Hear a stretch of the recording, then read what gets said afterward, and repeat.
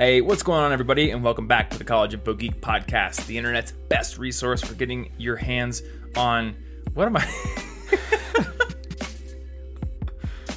I don't even know. Something. I don't even know where my brain went there. We're the internet's best resource for flubbing your intro, I guess, but we're the internet's worst resource for having a 281st intro joke that actually lands. We don't have that. That's fair. We did not do that. You have to go to another podcast with 281 episodes. How many calendar days jokes. do you think that Jerry Seinfeld crossed off? Because you know the whole story about how he got good at jokes and comedy by just, marking off every single day that he wrote a joke, and he had the whole don't break the chain method. Do you think it was more than 281? Did I just fail the Seinfeld method? Honestly, I've heard some people say that on a quiet, dark night, you can still hear Jerry Seinfeld crossing off his calendar.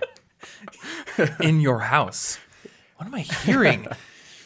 Can I point the mic at the table to get this this Foley? Jerry? Is that you, Jerry? I told you to stay out of my house. It's okay, Martin. It's just a joke. Can't you take a joke? Horror movie starring Jerry Seinfeld. Okay, I will count that. I will count that as an intro joke. It's going to be a great movie. Where was I going for get your hands on? Oh, I see it in know. sponsor reads all the time. Like, get your hands on audiobooks. Oh, okay. Oh, hey, this episode is sponsored by Audible. Cool. What a coinky dink. But we don't do ads until the middle, so you're going to have to wait for me to segue into an ad so smoothly that it's like butter. Sponsored by Miss Buttersworth. Wait, that's a that's the syrup. That's syrup. Tom doesn't know what he's talking about today. I shaved and I lost my superpowers, which apparently were the ability to speak coherently and come up with an idea. We don't need that podcast. for a podcast. We don't need to speak coherently. That's true. We certainly don't need to ridiculous. be able to speak with any kind of eloquence, diction, or have anything of substance to say. Yeah. This is a podcast. It's the internet. It's yet another drop into the endless sea of content. Yep. Will this be the drop that changes your life? Maybe. Because today we're talking about something that we have been doing for quite a long time. Yeah. I've been doing it for more than a decade. Actually, no. I've been doing it for precisely a decade. Is that specific to College Info Geek, or are you referencing the age? Working of the with things too? working with friends. Okay, yeah. I've been doing that for entrepreneurial so long. projects, on art projects, on anything. We're going to talk about what you should know if you want to start a project or a business with a friend, or, this is also a pretty common thing, hire a friend. Yeah. Because, I kind of did that Yep. a couple times. Yep. Oops. It's a thing that can happen. Mm-hmm. And, also this a family, significant others, anybody really. Mm-hmm. But I assume they're also your friends. So I don't know, man. still counts. I don't know. But it's dangerous. Is my girlfriend my friend? I don't know. Seems like they should have. I want a girl label enemy. that would- There we go. Yeah, I need a girl enemy. I'm going to look for one. you probably have one. I need to figure out You're on the who internet. it is then, so that I can mark them as such on Show Facebook. yourself. I'm sure Facebook has a slot for it. Can I put that in my Twitter bio? Enemy to this person. Yeah, arch enemy, tag them. But Am a I lot of your people say enemy not to just do because I'm this. not a minimalist? Like the anti-minimalist. Maybe. Except you said you like the set. Yeah, so the set's apparently still I'm cool. not. It's like a taste. You're like a tasteful non-minimalist. It's Yeah. not. This isn't like a hoarder set, which would upset me greatly. I do like some amount of order to everything. It's Yeah. just in terms of things, I like to have a lot of them because I like to do a lot of things. So I'm not a great minimalist in that regard. Anyway, I want to talk about this because my first experience working with a friend went horribly. Oh, and this reminds me, they also tell you in like those college advice books for, going to college that you should not room with your friends. Yeah, also a risk. That was also correct. At least in my case. But then, so I don't know how to think about this because I went to college with a friend and was roommates with him, and that did not work out. We had differing philosophies on cleanliness. I'll put it that way. But then, I ended up rooming with friends after that, and that worked pretty okay. Yeah. So, I don't know. I guess it's like when you're friends with somebody, usually you're friends in a context where you only see each other for a limited amount of time, and then you go to your respective homes. So you've built a friendship on that, and then when you decide to live together, there's like a whole lot of tests and tribulations for your friendship. Yeah, it's like being friends does not mean you're automatically compatible to live together, but sometimes it works. Yeah. But It's so a risk, though. The advice to not live with your friends doesn't mean that you will not be able to live with your friends guaranteed, but it does mean that it's likely that your friendship could be damaged. Yeah. So that makes sense. And that is exactly what can happen when you decide to work with friends. And that could be even more damaging, because mixing business or money of any kind with friends, family, or loved ones can get Yeah, or like real it's the same iffy. thing with lending family money or friends money. Like I think my dad told me this. He's like, if you're gonna lend a friend money, you need to assume that money's gone. Yeah. Because not everyone operates by the same set of principles. And I don't know about everyone, but I grew up with the principle instilled in me that if you're going to borrow money from somebody, it should be your number one priority to pay it back. But not everyone operates that way, and that can cause a lot of emotional tension. Yeah. So, I don't know. Let's talk about working with friends, though, because we've done it several times. Yep. In different contexts. Several times in different contexts. This is very true. And I think we've kind of figured out. I don't know if we figured out how to do it. Like I don't know if I'd be comfortable putting out a book with like my smiling face on the cover, like Dr. Oz with a chin pose. Yeah. It's like How to Work with Friends, guaranteed 10 steps, published by HarperCollins. But we should certainly be aware of many of the specific risks involved, and probably have answers as to how we are not succumbing to those risks at this very moment. Yes. We've learned a thing or two. So let's start with our initial failures, because I know you had one. Yeah. And I know I had one too. I've had some times that didn't go very well. Do you want to go first? Well, and this isn't nearly as bad as it could have gone. Like, it was a pretty positive experience overall. But I will say there was a time where I was working with a friend in a couple contexts, actually.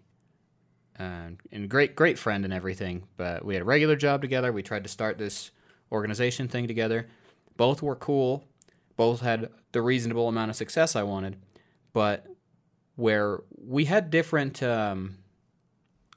philosophies for the business spending. Mm-hmm. And also, a lot of our specific interests and talents lined up too much. So we both kind of wanted to do the same things. So I think the biggest thing there is that control did not get to be divided in a very favorable way. Yeah. And so I just kind of disconnected from some of the parts that I otherwise would have worked on, because I was just like, well, you want to work on them, so you do that. But it wasn't as smooth as like this is, because we've largely, I do a bunch of stuff you don't even touch for the most part. It just doesn't happen. Nor do I want to. But we were young. We did not really know how to do this. And there were some times where we were fairly annoyed with each other, either for something that we were like relying on the other to do, and then it didn't happen, or we would bring like some stupid little petty argument from just the friendship world, or from our regular job. Just like, oh right, because you didn't worked do together that at the same job. If one of us didn't do something for the regular job, the other would have to probably pick up that slack. And just, why didn't you do that? Yeah.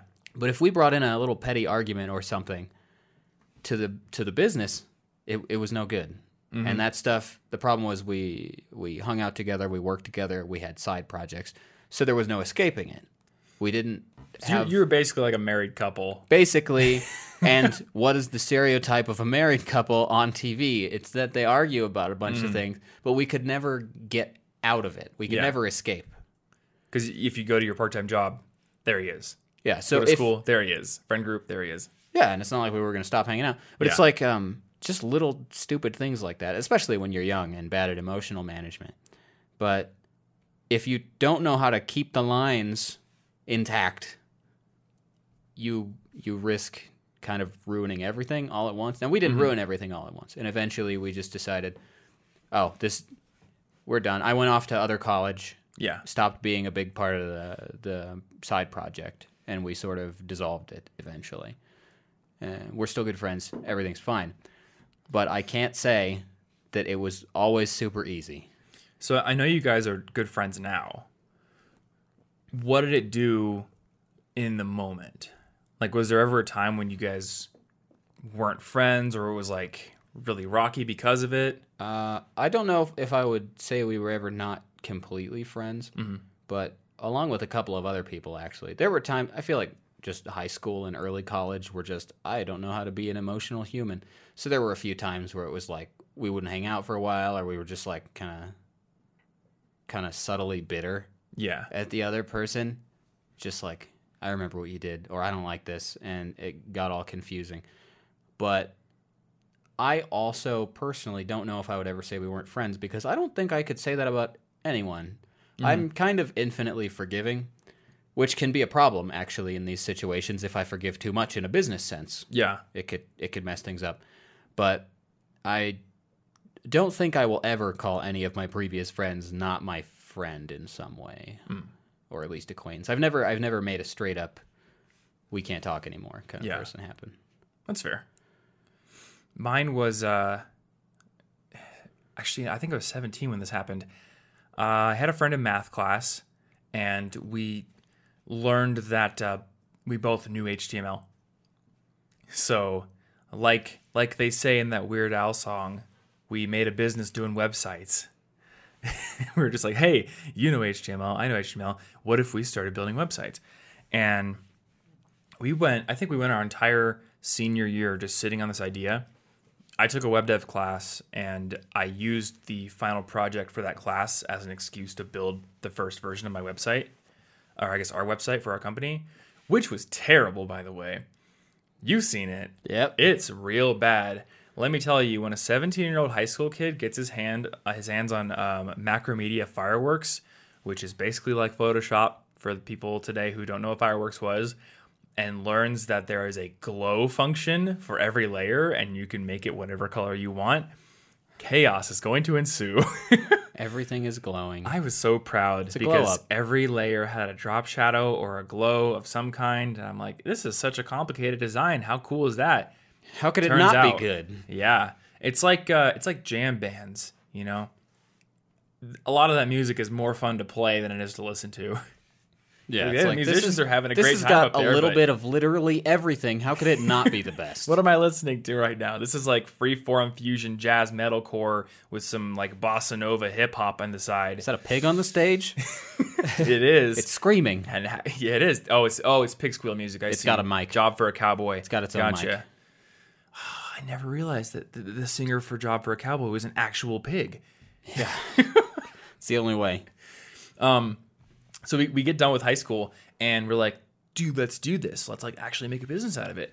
And we actually did. We went to the county clerk, and we got like a fictitious name for the business setup.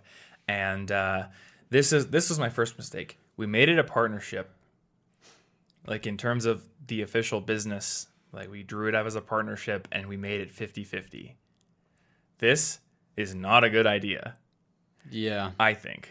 I would say that is part of the problem from my initial experience, too. Mm-hmm. It's like there's no clear hierarchy if opinions differ. There's nowhere where the buck stops. If you have 50% and someone else has 50% and you are butting heads and you need to make a decision to go forward, then you're going to have to hope somebody gives ground. Yeah, like otherwise the entire thing is going to just fall apart, which it did.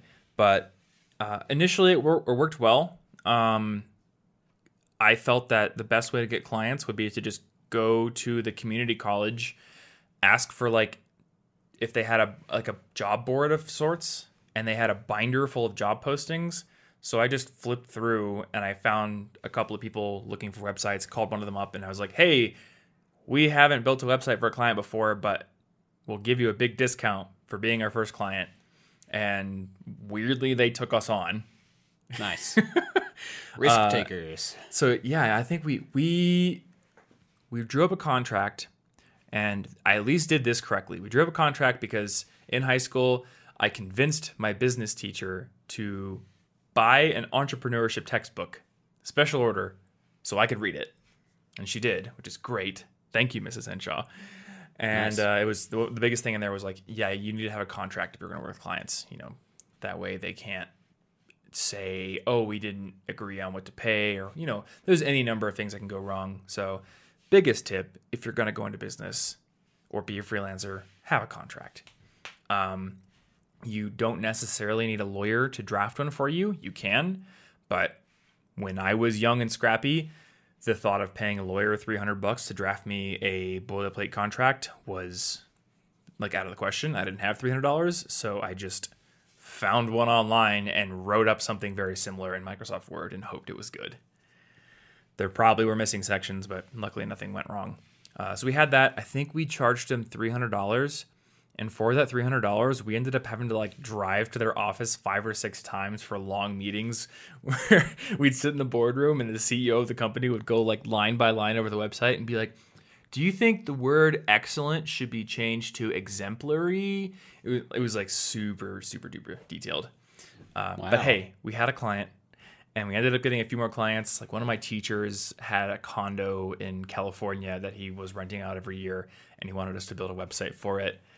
And that worked pretty well, but I started to learn that my drive to work was a little bit higher than the other person's, and that led to some headbutting where I'm like, hey, we have to get this project done, so we should probably work on it.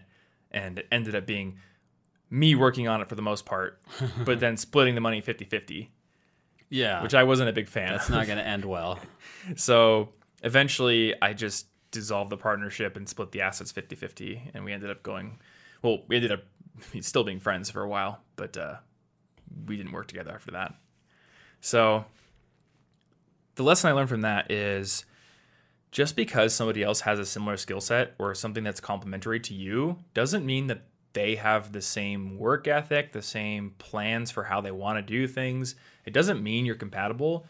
So it doesn't mean that you shouldn't work together, but it does mean that you need to set expectations up front. You need to communicate really well, and you need to have somebody who is kind of the ultimate arbiter and decision maker.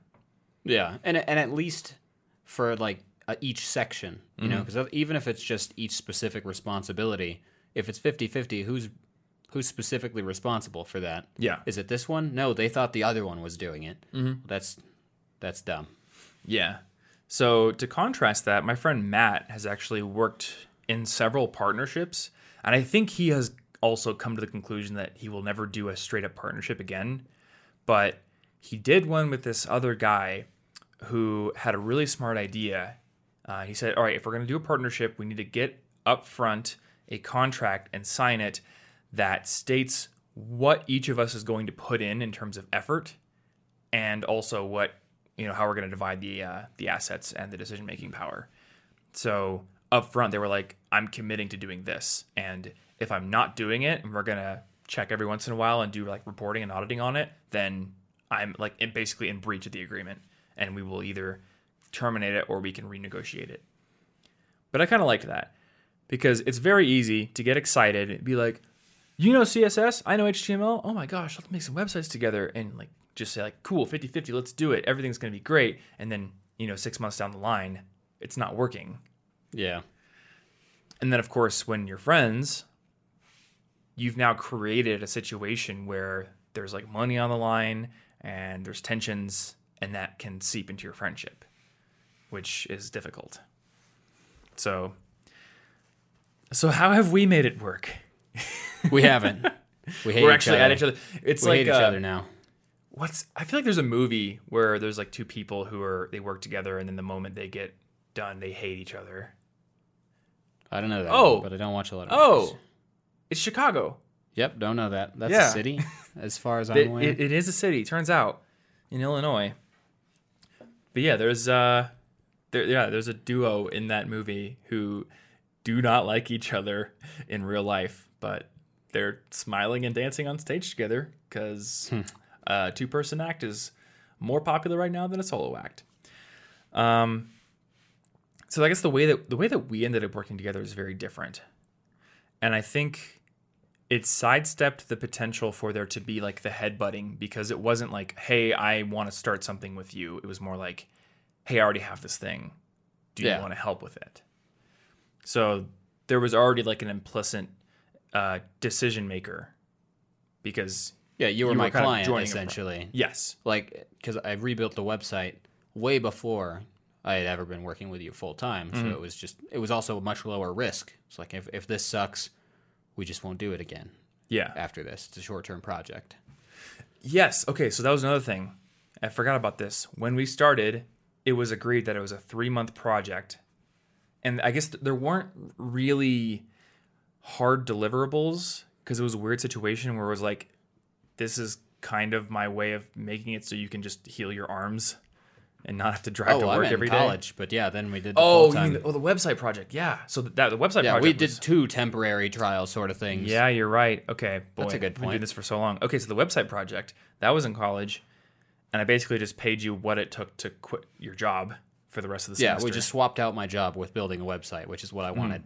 And that worked really well, because that was a pure freelancer-client relationship. Yeah, and it was very clear, friendship or not, that even if I'm like, I don't really like it that way, if you want it that way, and I've already had said, hey, have you considered this? And you're like, I have considered it, or at least now I have. No, I still like it the other way. Well, then we know it's what you said. Yeah. It's very clear. And I think something else that happened there, or I guess that helped with that situation, is I don't want to say that neither of us have a big ego, because like if I'm self-critical, I think that I do have a pretty big one. But, and I don't know if you would say the same thing about yourself, but I think that we both have the ability to let that go when we need to. Yeah, I'm willing to just set something aside and say, this isn't my fight. But you've also brought up things where I'm like, oh, I really want to do it this way. I think it's really elegant. And you'll be like, well, should you actually be focusing on that right now? Does that matter? Well, that's an extra know important what? piece, though. You're right. I try very hard. This applies the whole time not to be a yes man, which is a damaging way that friends can work together, because then you'd never get any input to change your mind on something important. So I think it is important for everyone to have a voice, and even if you're the person who is the de facto decision maker or the leader, you kind of have to not let that go to your head. And you have to realize that everyone else has valid points. You've never straight up ignored what I had to say. You might tell me, actually, here's this, and I'll be like, oh, I didn't know that. I'm wrong. Yeah. That's fine, but we're both okay with being wrong. So yeah, that worked well.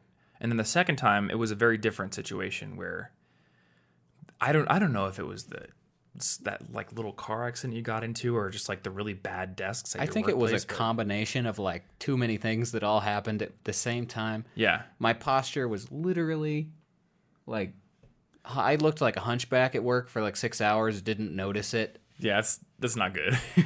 Had my elbows on the sharp corners of the desk sometimes because the height was off. Had a little bit of whiplash for a couple days that probably exacerbated it, and hadn't been sleeping nearly enough for about 6 months because Ashley worked nights and I stayed up because it was winter and I wanted to make sure she got back through the snow okay. Yeah. So I was sleeping like less than 5 hours for 6 months straight, having the worst posture ever, overworking myself to prove myself at the job, and then got hit by a car. And it was a very minor hit, but it's not a good mixture. And that was a weird decision process, because it wasn't like, oh, I have a thing I need, so I'm going to hire you again. It was more like, I could put the extra money I'm making every month, which at the time wasn't a ton, but I could put that in my savings or my investment accounts. But if I take 3 months off of saving for investments, I'm not going to die. It's not going to be super noticeable. Yeah. Well, and I didn't need much. I specifically was like, okay, I've got all these savings. I'll run those into the ground. How much do I need to survive? I think it was for 3 months. $1,500 a month we did. Yeah. So yeah, it was like, we're doing $1,500 a month for 3 months. It's just, here's my bills. And the deal was essentially, after 3 months, this will end unless for some reason we found that it works to work together. Yeah, like Basically, my job was come up with ways to be useful. Without damaging your arms. Yeah, without leaning on my number one profitable skill, web development, at the time, which was very difficult, which is why now I wear like 6 different hats. Yep. Because I had to swap out my main skill for several others for a while. Yeah, that's true. You started as web developer and now podcaster, researcher, and scriptwriter. Yeah. I do a bunch of Pseudo manager, server admins, server various admin administrative things. Yeah, because boy, I don't want to manage people. Yeah, there's a lot of stuff that I do now because I was just supposed to find ways to be useful, and that's still how I treat it. Like if I have spare time, I just be like, "What's useful? I could do that." And if I couldn't do that, I'm honest with myself about it, which is also important here. I'm not trying to sell you something that I can't actually deliver on. Mm-hmm. Yeah, and I think the reason this works, and at the time I was like, this is a gamble, but it's a gamble that I think is going to be fine because I knew you well enough to know that you're not the kind of person who would ever take advantage of generosity.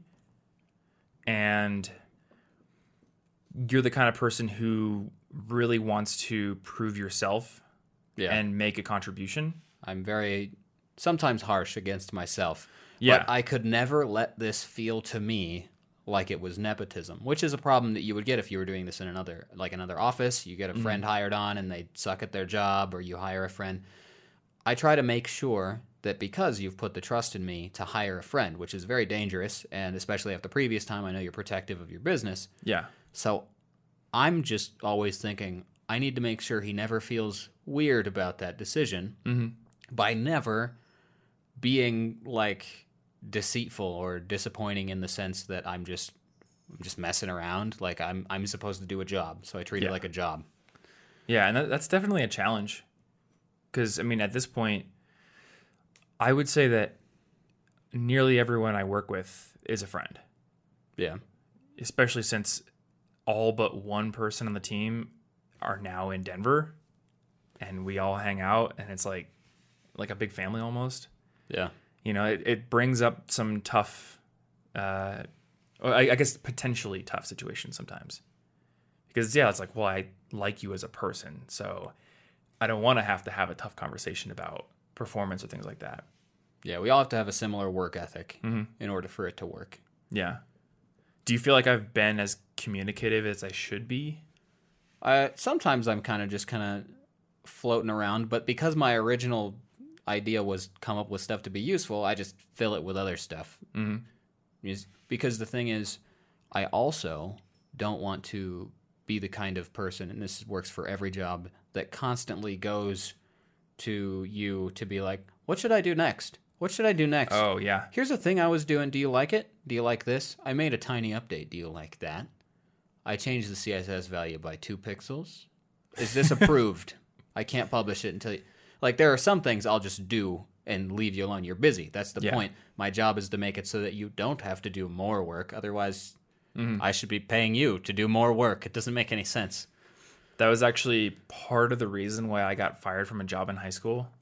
Yeah. Because part of it is I would keep coming to the business owner asking for clarification or being like, I don't know how to do this. Or I was too afraid to try things on my own. Because I was like so afraid of screwing things up that I was just constantly going to her asking like, how do you do this again?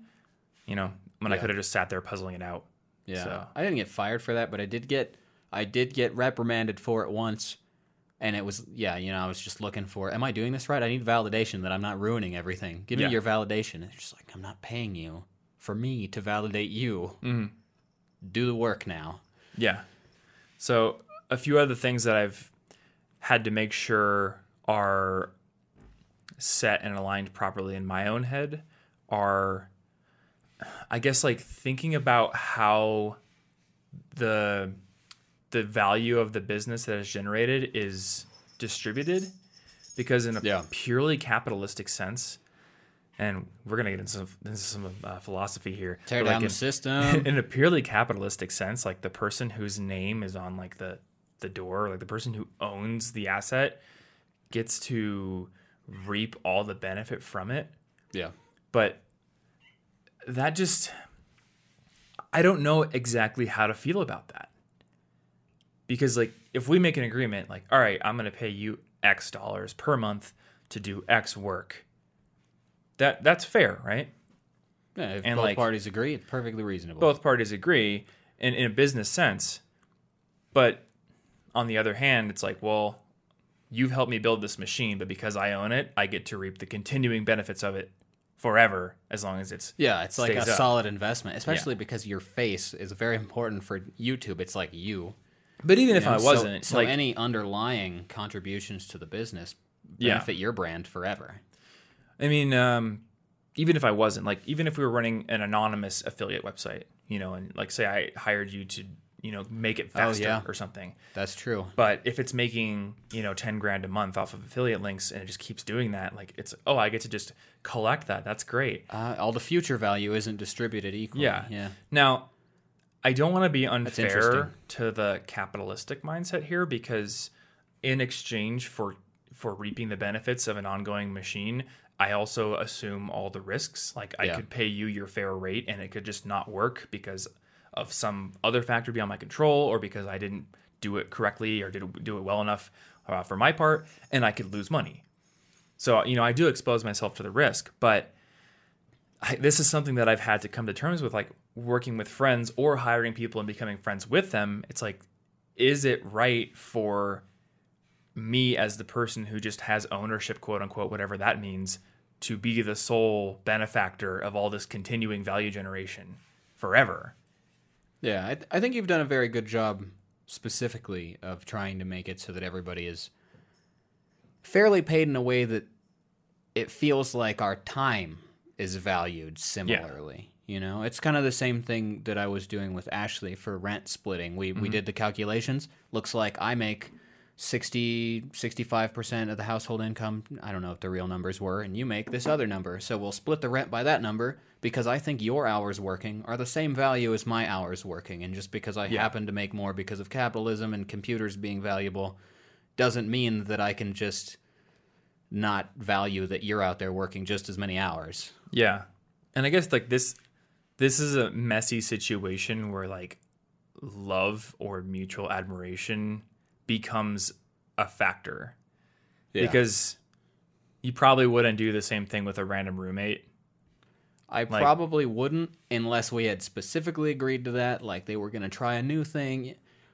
I'm pretty understanding, I but think it would you'd have to be very agreed to. You'd have and to I'd be friends with them. I'd have to be friends know? with them for a long time. I'd have to understand that. For a random roommate, if I don't even like trust you yet or know you, why should I make that sacrifice? That is a very friendshipy sacrifice. Mm-hmm. Yeah, and I guess that's the kind of the crux of what I'm trying to get at right now is like when you work with friends, the same calculations you make as somebody who's just hiring professionals that you don't have anything more than a working relationship with, I think those change.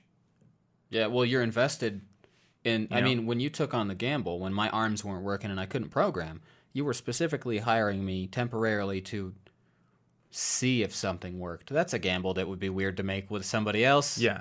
Just, hey, could you pay me? I don't know what I'm going to do, but I'll figure it out. But you had an extra personal investment in that if my arms are disabled for the rest of my life, well, I mean, you can't really hang out with me when I become destitute because my main job is computers and I can't do it anymore. Yeah. So it's no good. Yeah, I guess I wasn't okay with that happening. And I think we had like tried to think of other solutions and we just couldn't because of student loans and all that kind of stuff. It was so hard because, you know, the money that you make doing a thing that hurts you is needed to pay for the health care to help you from the hurt you're getting from Yeah. the thing you're doing to make the money. That too. It's like an American healthcare trap. Yeah, it very much is. So yeah, maybe that's what it is. Like to get further into the philosophy, like, you know, our government has not chosen to create a sufficient enough safety net. So sometimes, you know, you have to step up. Yeah, and who are you For going to the give a people in your safety net life. to? You're probably the people you know first. Mm-hmm. Yeah, it's not even like a selfish thing. I want to help my family with stuff, and I will probably help them always first before helping some random family in a similar situation. It's just like, Yeah. that's how communities work. It's how humans are. Yeah. You have bonds. And I want to help certain people. everybody, but like, I got to put my mom at the top of the list for a mansion. Mm-hmm. she's needed one for a while now. Yeah, and I think everyone is that way. You know, even like the most diehard utilitarian. Yeah, even if you're person. like you're yelling about it out loud, you're like, it's not fair, so I don't believe it. There's got to be some level of instinct that's still like, but the community around me is the one I can affect the greatest. Yeah, and I knew that it was the case for me. Remember we had those arguments with our friend about what we'd do if we won the lottery? Those are some good arguments that happened a lot. My argument, he would always ask me, Tom, what would you do if you won the lottery? And for me, I'm like, well, number one, I really don't like the lottery because even though state lotteries often say they use the funds they get from people buying lottery tickets to fund a lot of programs, like, yeah, but it also contributes to addiction, and the advertising for lottery typically targets lower income people and breeds false hope. And there's all these issues that I really don't like. But the fundamental thing for me is if I were to win it, I would be given money that I did not earn. I did nothing to earn it. So it like doesn't even really have any personal value. Yes. To you. So what I would do if I was to win the lottery would be to spend some time finding a person who would be able to make the most calculated and I guess like best decision for a philanthropic purpose, and then I would let them give it all away. Yeah. You know, or maybe I would give it all to Team Trees now or something. I think trees are a good thing to plant. I like trees. Or, you know, if you look at the philanthropy, I forget the site. It's like, is it Charity Watch, I think? I think they put Against Malaria at the top as the most effective charity. But then again, there's also like the knock-on effects where if you say, all right, this is the number one ranked charity, and everyone's like, well, I want to give to the most effective one, then do other charities ever get a chance to improve? Yeah, they can't be effective if they can't get past overhead costs. Exactly, right? So I don't know. There's so many questions. I'm like Cheaty a little bit. You're more like Cheaty. I feel too much like Cheaty. That show speaks to me, and in all the good and also all the bad parts. Just, But anyway, yeah. So that was my position, and our friend hates my position on that. He's just like, you wouldn't use it for yourself at all. But when I asked myself, honestly, I'm like, okay, here's a scenario. My mom's in the hospital. There's no question. I would take some of that money for myself and pay for her hospital bills. Now, I wouldn't take a dime of that money to buy something fun for myself. You wouldn't be like, I wish my TV was 2 inches wider. Yep, wouldn't do that. I would go work for that money. But if somebody in my immediate family or a good friend of mine was in like medical trouble, then I would use lottery winnings to help them. And there's like, I've asked myself many questions along these lines. Like, would I use my lottery winnings to pay off my friend's student loans? I don't think so. Even though I don't really like the student loan crisis and everything. It's like, again, it's my core philosophy is I didn't earn that money. I should have never gotten it in the first place. So let's put it to the best use as possible. But there are certain things where my love for people in my life would override that main philosophy. Well, and student loans are different than like an illness or something. You know, student loans, they're not necessarily fair, and I don't necessarily like how they have become, but you did sign up for them. Whereas a long-term illness is just random. Yes. It has nothing to do with anyone's choices. Well, maybe if you did eat nothing but Doritos and Mountain Dew, then it's probably your fault.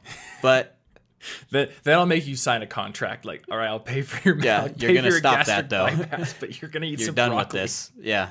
I'm gonna teach you how to fry cauliflower so that it's delightful. Not necessarily fry it, but make it delightful.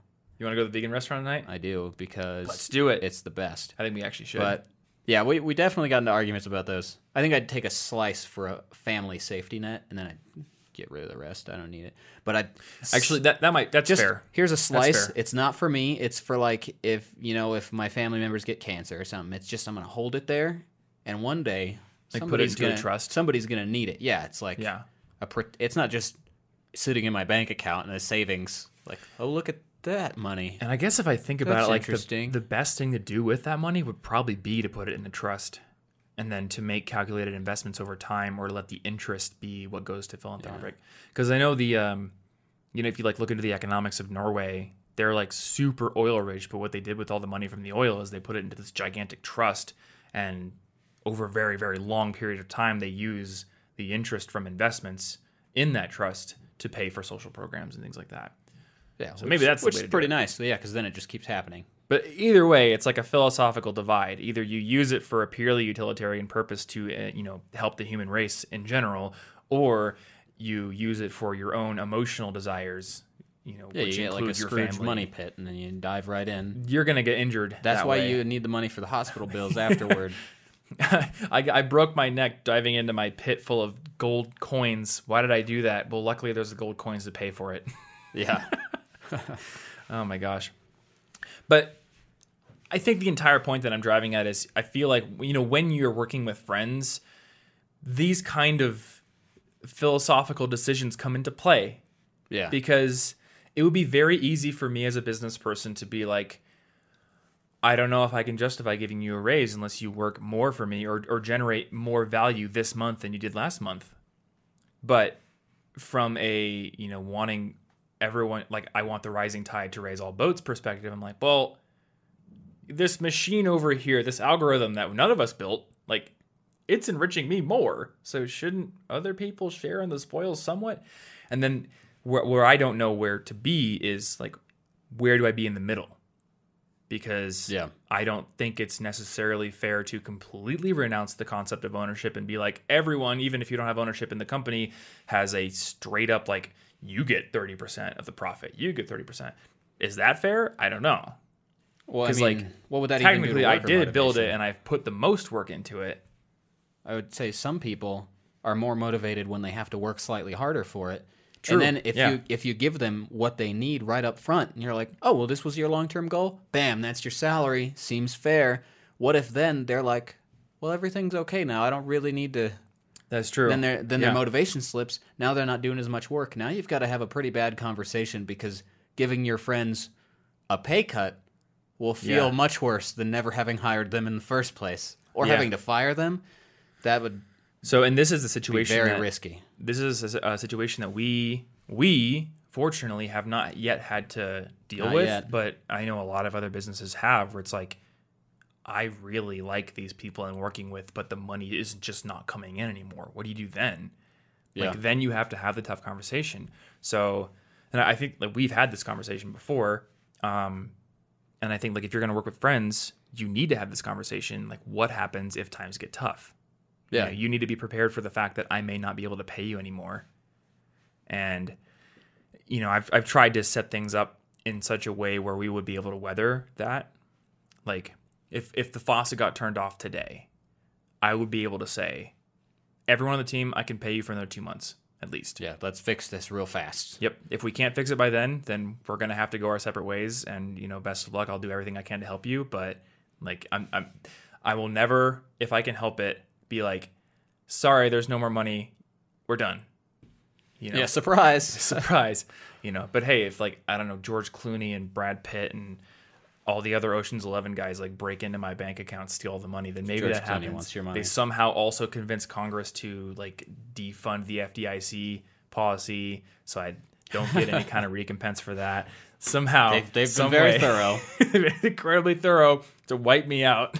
Yeah. I stupidly put all of the business money in Bitcoin or something. I don't know. Yeah. Well, and even if you didn't have to cut it off entirely, even if it wasn't that, and you're just like, we need pay cuts, but everybody's increased their life. That's true. So Yeah, their there could be life pay costs, so now they're at the previous rate, but you're like, well, I can't now. Everybody needs to know pretty much ahead of time, before this decision ever happens, what are you more dedicated to? Yeah. This company or another job? Because if you got to take another job, sure, but you should know that entrepreneurship is difficult and that things happen sometimes. And I guess the one philosophy I do have there is the whole leaders eat last thing. Oh, yeah. Like, yeah. I will be the first person to take the pay cut. It's not going to be like, yeah, I still want to, have all this money coming in every month, but I'm going to cut everyone else's pay. Like, I'm not going to do that. Yeah. The leader should eat last. And I think that's a big part of either working with friends or becoming friends with people. Just because you're the boss man or the boss lady or whatever, a girl boss hashtag, doesn't mean that you can just be the king, right? I like the graphic. It's like the difference between a boss and a leader, or maybe it's like a king and a leader. It's like the king is like sitting on the throne that everyone else is pulling with a cart, and the leader is like out in front pulling the cart with everyone. Yeah. You know, I think that's what you should strive to be if you are a leader. You should be working the hardest and not taking advantage of people. Yeah, if you want to be a king, don't hire your friends. That's not going to work well for you. That's true. Maybe don't be the king over your friends. Besides, royalty in the past has always had some problems with people close to them, like certainly murdering them in have. their sleep, etc. And I don't want to set somebody up for that. Yeah. Yeah, please don't murder me in my sleep. You know, just in case. Just in in case. case you were thinking about that. Okay, so I want to talk about significant others. Because both of us have 'Cause also we've also both worked with our girlfriends. muddled those worlds up as well. And do you still work with your girlfriend? Do you work with your girlfriend in any context that isn't just you both work with me? So I've hired her for some things in the past. I haven't recently. We worked together on her business concept, her project, Made Adventurous, where she's making cool illustrations and prints and postcards and things. And I work with her to photograph a lot of it, to build websites and do stuff. So I'm still helping her directly with that. Yeah. And then but that's less tricky because it's more like I'm just giving my time to her. I don't really care about that. I'm just being supportive in that sense, and it's less stressful. But working with you, I'm actually in a position where I kind of have to be critical of her artwork. Actually, yeah, you kind of manage I art her direct work for us. Yeah, I art direct her podcast images Yeah. for the YouTube thumbnails and the share graphics. And I have to be able to say, I don't like how I don't think that makes like physics sense. I think the light wouldn't go there. And she's got to be able to either A, defend it and tell me, no, actually you're wrong and here's why. Or B, do it and be willing to take critique of her art and then do it and not be like, Martin's being all bossy, I hate him. And she's done incredibly well with that. Like, I don't think I could offend her pretty much at any point giving her this kind of critique on the art. Maybe if I was just like, this is bad, you're bad, then maybe. But if I'm just saying... So that's a bad faith criticism. Yeah, that's just me being bad at criticizing. If I just say, I think this image should...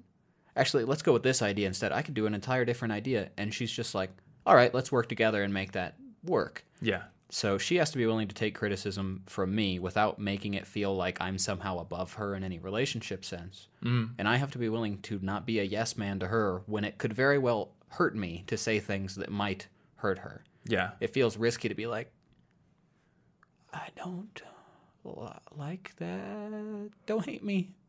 Has there ever been a time where you feel like it went too far in either direction?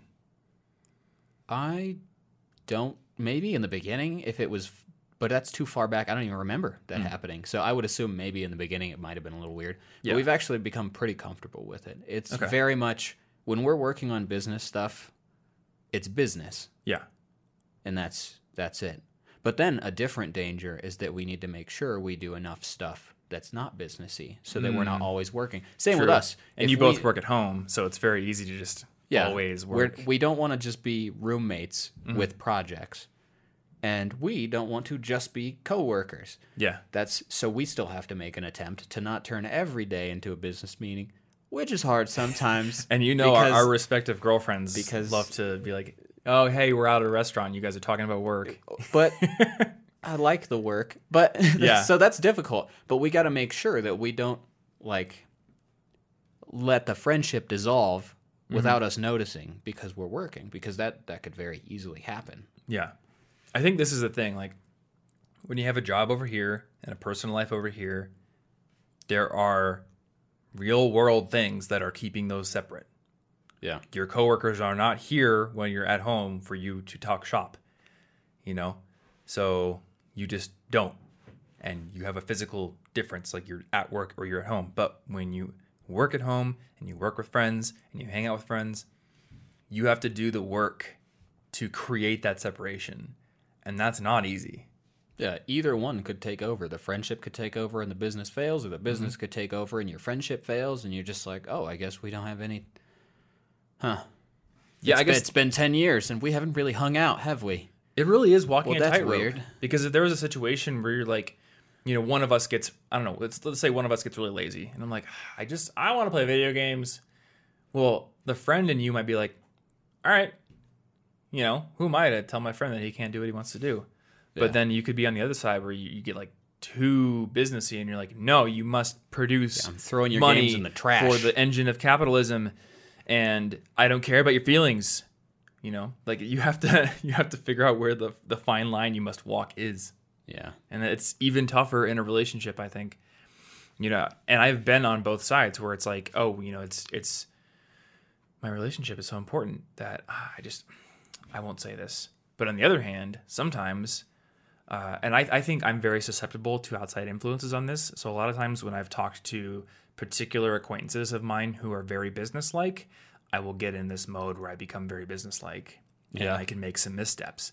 I remember at one point when Anna had started working for me, like I'm like, cool, I have to be, when I'm working, I have to be the manager. I have to be a little less concerned with emotions and more concerned with, making sure everything gets done.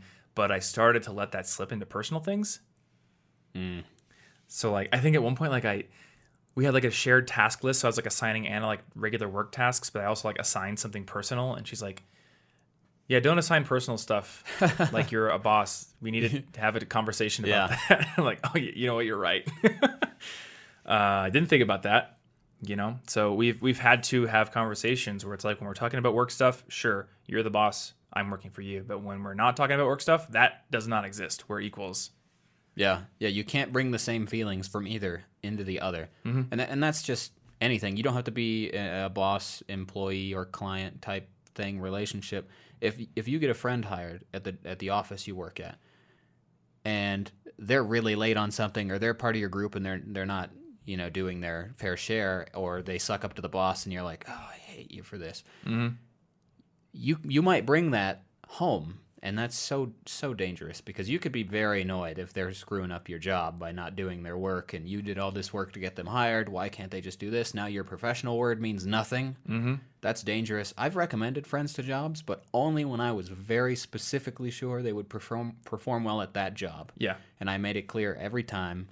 And in fact, the last time I remember specifically doing that, I was like, hey, I noticed you're short. Actually, if you need the help, I'll come back and work for you again.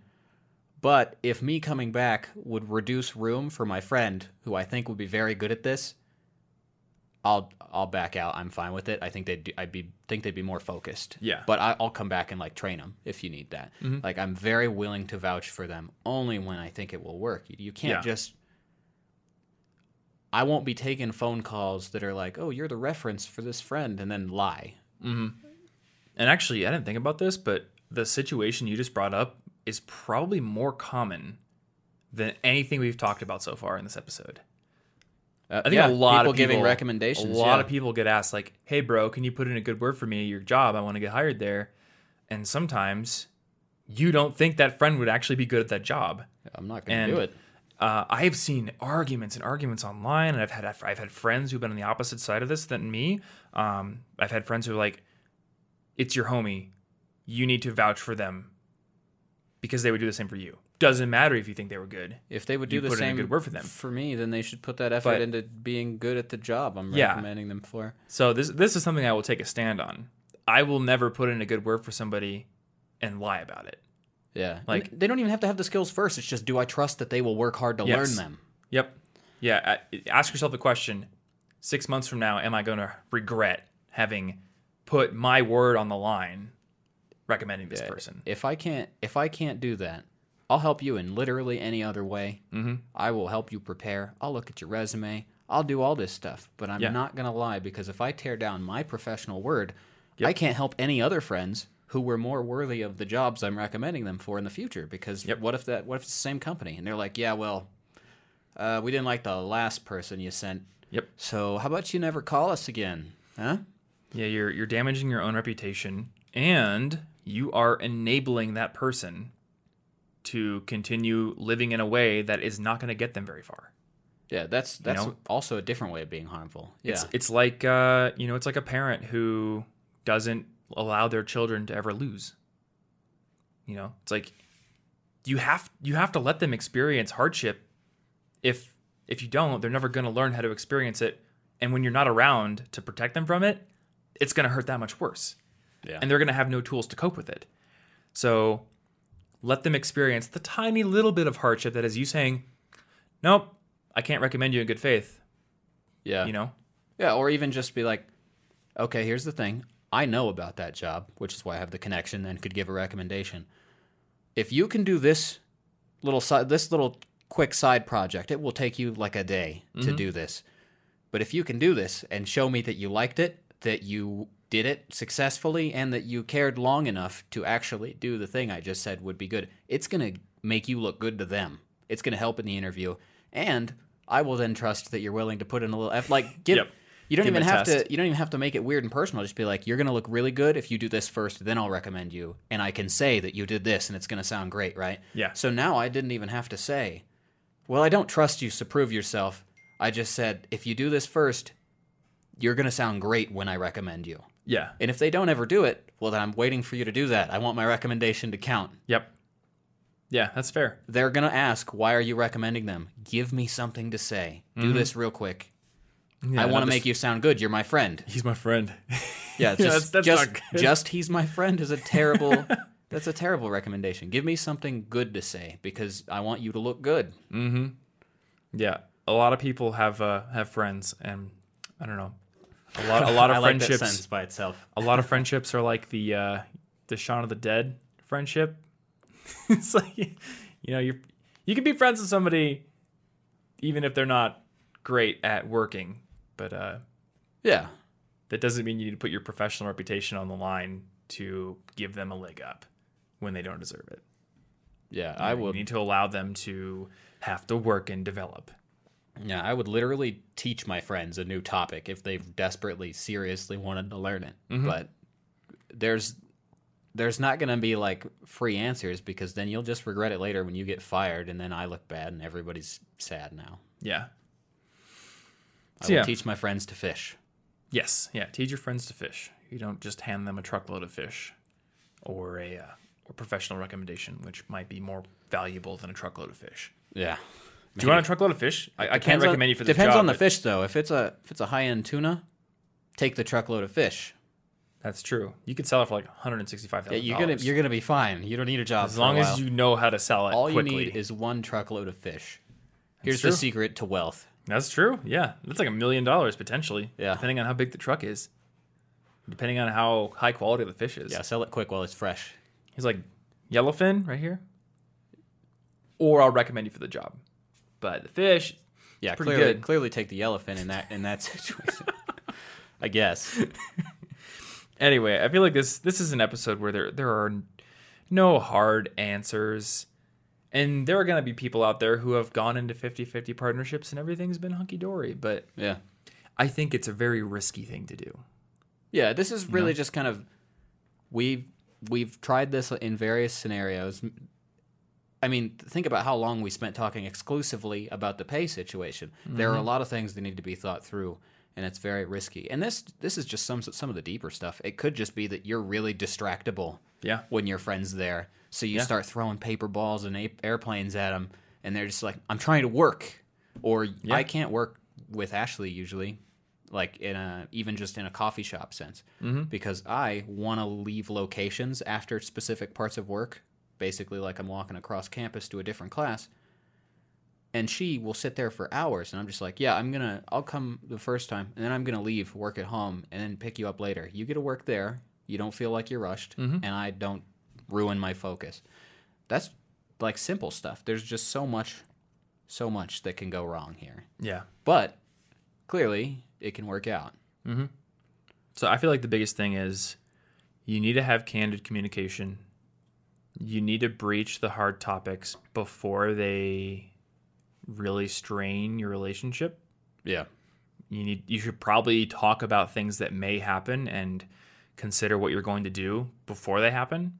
What happens if you run out of money? What happens if, there's all kinds of questions you could bring up. If you're starting a business together, what happens if we get an investor who wants to invest? If you're 50-50, that could be a friendship ender. Because one person could be like, that'll send us to the moon. That's the break we need. And the other person could be like, I'm philosophically against taking investment. I don't want to be beholden to somebody. I would rather bootstrap. That could be like, a huge butting heads thing. And each person could feel like the way you want to go about it is ruining my life. And you would never think about it until it happened. Unless like your long-term business dreams, what do they entail? There's all kinds of stuff like that. What happens if, we get into an incubator or an accelerator and they want us to move to San Francisco? It's like, do you want to leave home? What are your priorities? Yeah, or am I taking the business we founded by myself and you're going to forever hate me for it because it was partially your idea and you're left out in the cold? Yeah. I mean, at least the way that we work together, if I wanted to go all Silicon Valley bro and move to Silicon Valley and do something weird, like you could just be like, all right, yeah, I'll just go do something else. Yeah. Or you could go with me, but it's not like, well, I'm 50% invested too, and I feel like I'm being dragged along now, Yeah, because you might not say something about that for a while and let bitterness build up, and that's no good. Or, boy, the Social Network movie has a pretty good cautionary tale built into it about that. Because Mark and Eduardo were, I don't know if they were like actual 50-50 partners at first, but it certainly looks that way in the movie. And they don't end up friends. And the end of that, the money got too big. Yeah, and you could say in hindsight, well, like one of them had very obvious character traits that was going to lead to something like that happening. But when you don't have the value of hindsight, and when there are certain things absent from the situation that may change how somebody behaves, you may think it's all going to be fine. But you often don't know what's going to happen to a person when a lot of money comes into the situation or a lot of stress comes into the situation. So, yeah, I don't know. It could be volatile. Biggest thing is just communicate. Communicate. Try to keep empathy in mind, but also realize that if you're working together, you are working together. Yeah, and each person needs to respect that. Cool. So this is episode 281. Pretty philosophical episode, but if there are show notes, and I think there are show notes, there will at least be the link to Audible and Skillshare, where at least on Audible you can get our book recommendations, and on Skillshare you can get our course recommendations. But there's probably also some other kinds of links that we could put into the show notes. I don't know. We talked for a while. So CIGpodcast.com/281 is where the show notes live, or you can go over to CIGpodcast.com, no trailing slashes, no trailing numbers, to find out how to subscribe to this podcast. We are on Spotify, Google Podcasts, Apple Podcasts, all those good platforms. The ethereal cloud of space, reverberations of our voice are probably out there somewhere if you want to go chase them. You can probably fly it faster than the speed of sound, so you may be able to catch up to them. Then again, if this podcast is digitized and sent out as digital information, you're never going to catch it. So, oh no. Unless we create faster than light travel. So there's your incentive to invent faster than light travel, to go catch up with, our broadcasts or whatever. Anyway, if you want to support this show, there is a rating and review feature on Apple Podcasts where you can write a rating or give us a 5-star review if you think the show is worthy of that. And big thanks to you if you do. Beyond that, if you want to just share the show with a friend, maybe tell them what your favorite episode is, they might become a listener as well. And I think that is all we've got for you this week. So thanks for hanging out as always, and we will see you in the next episode. Thank you.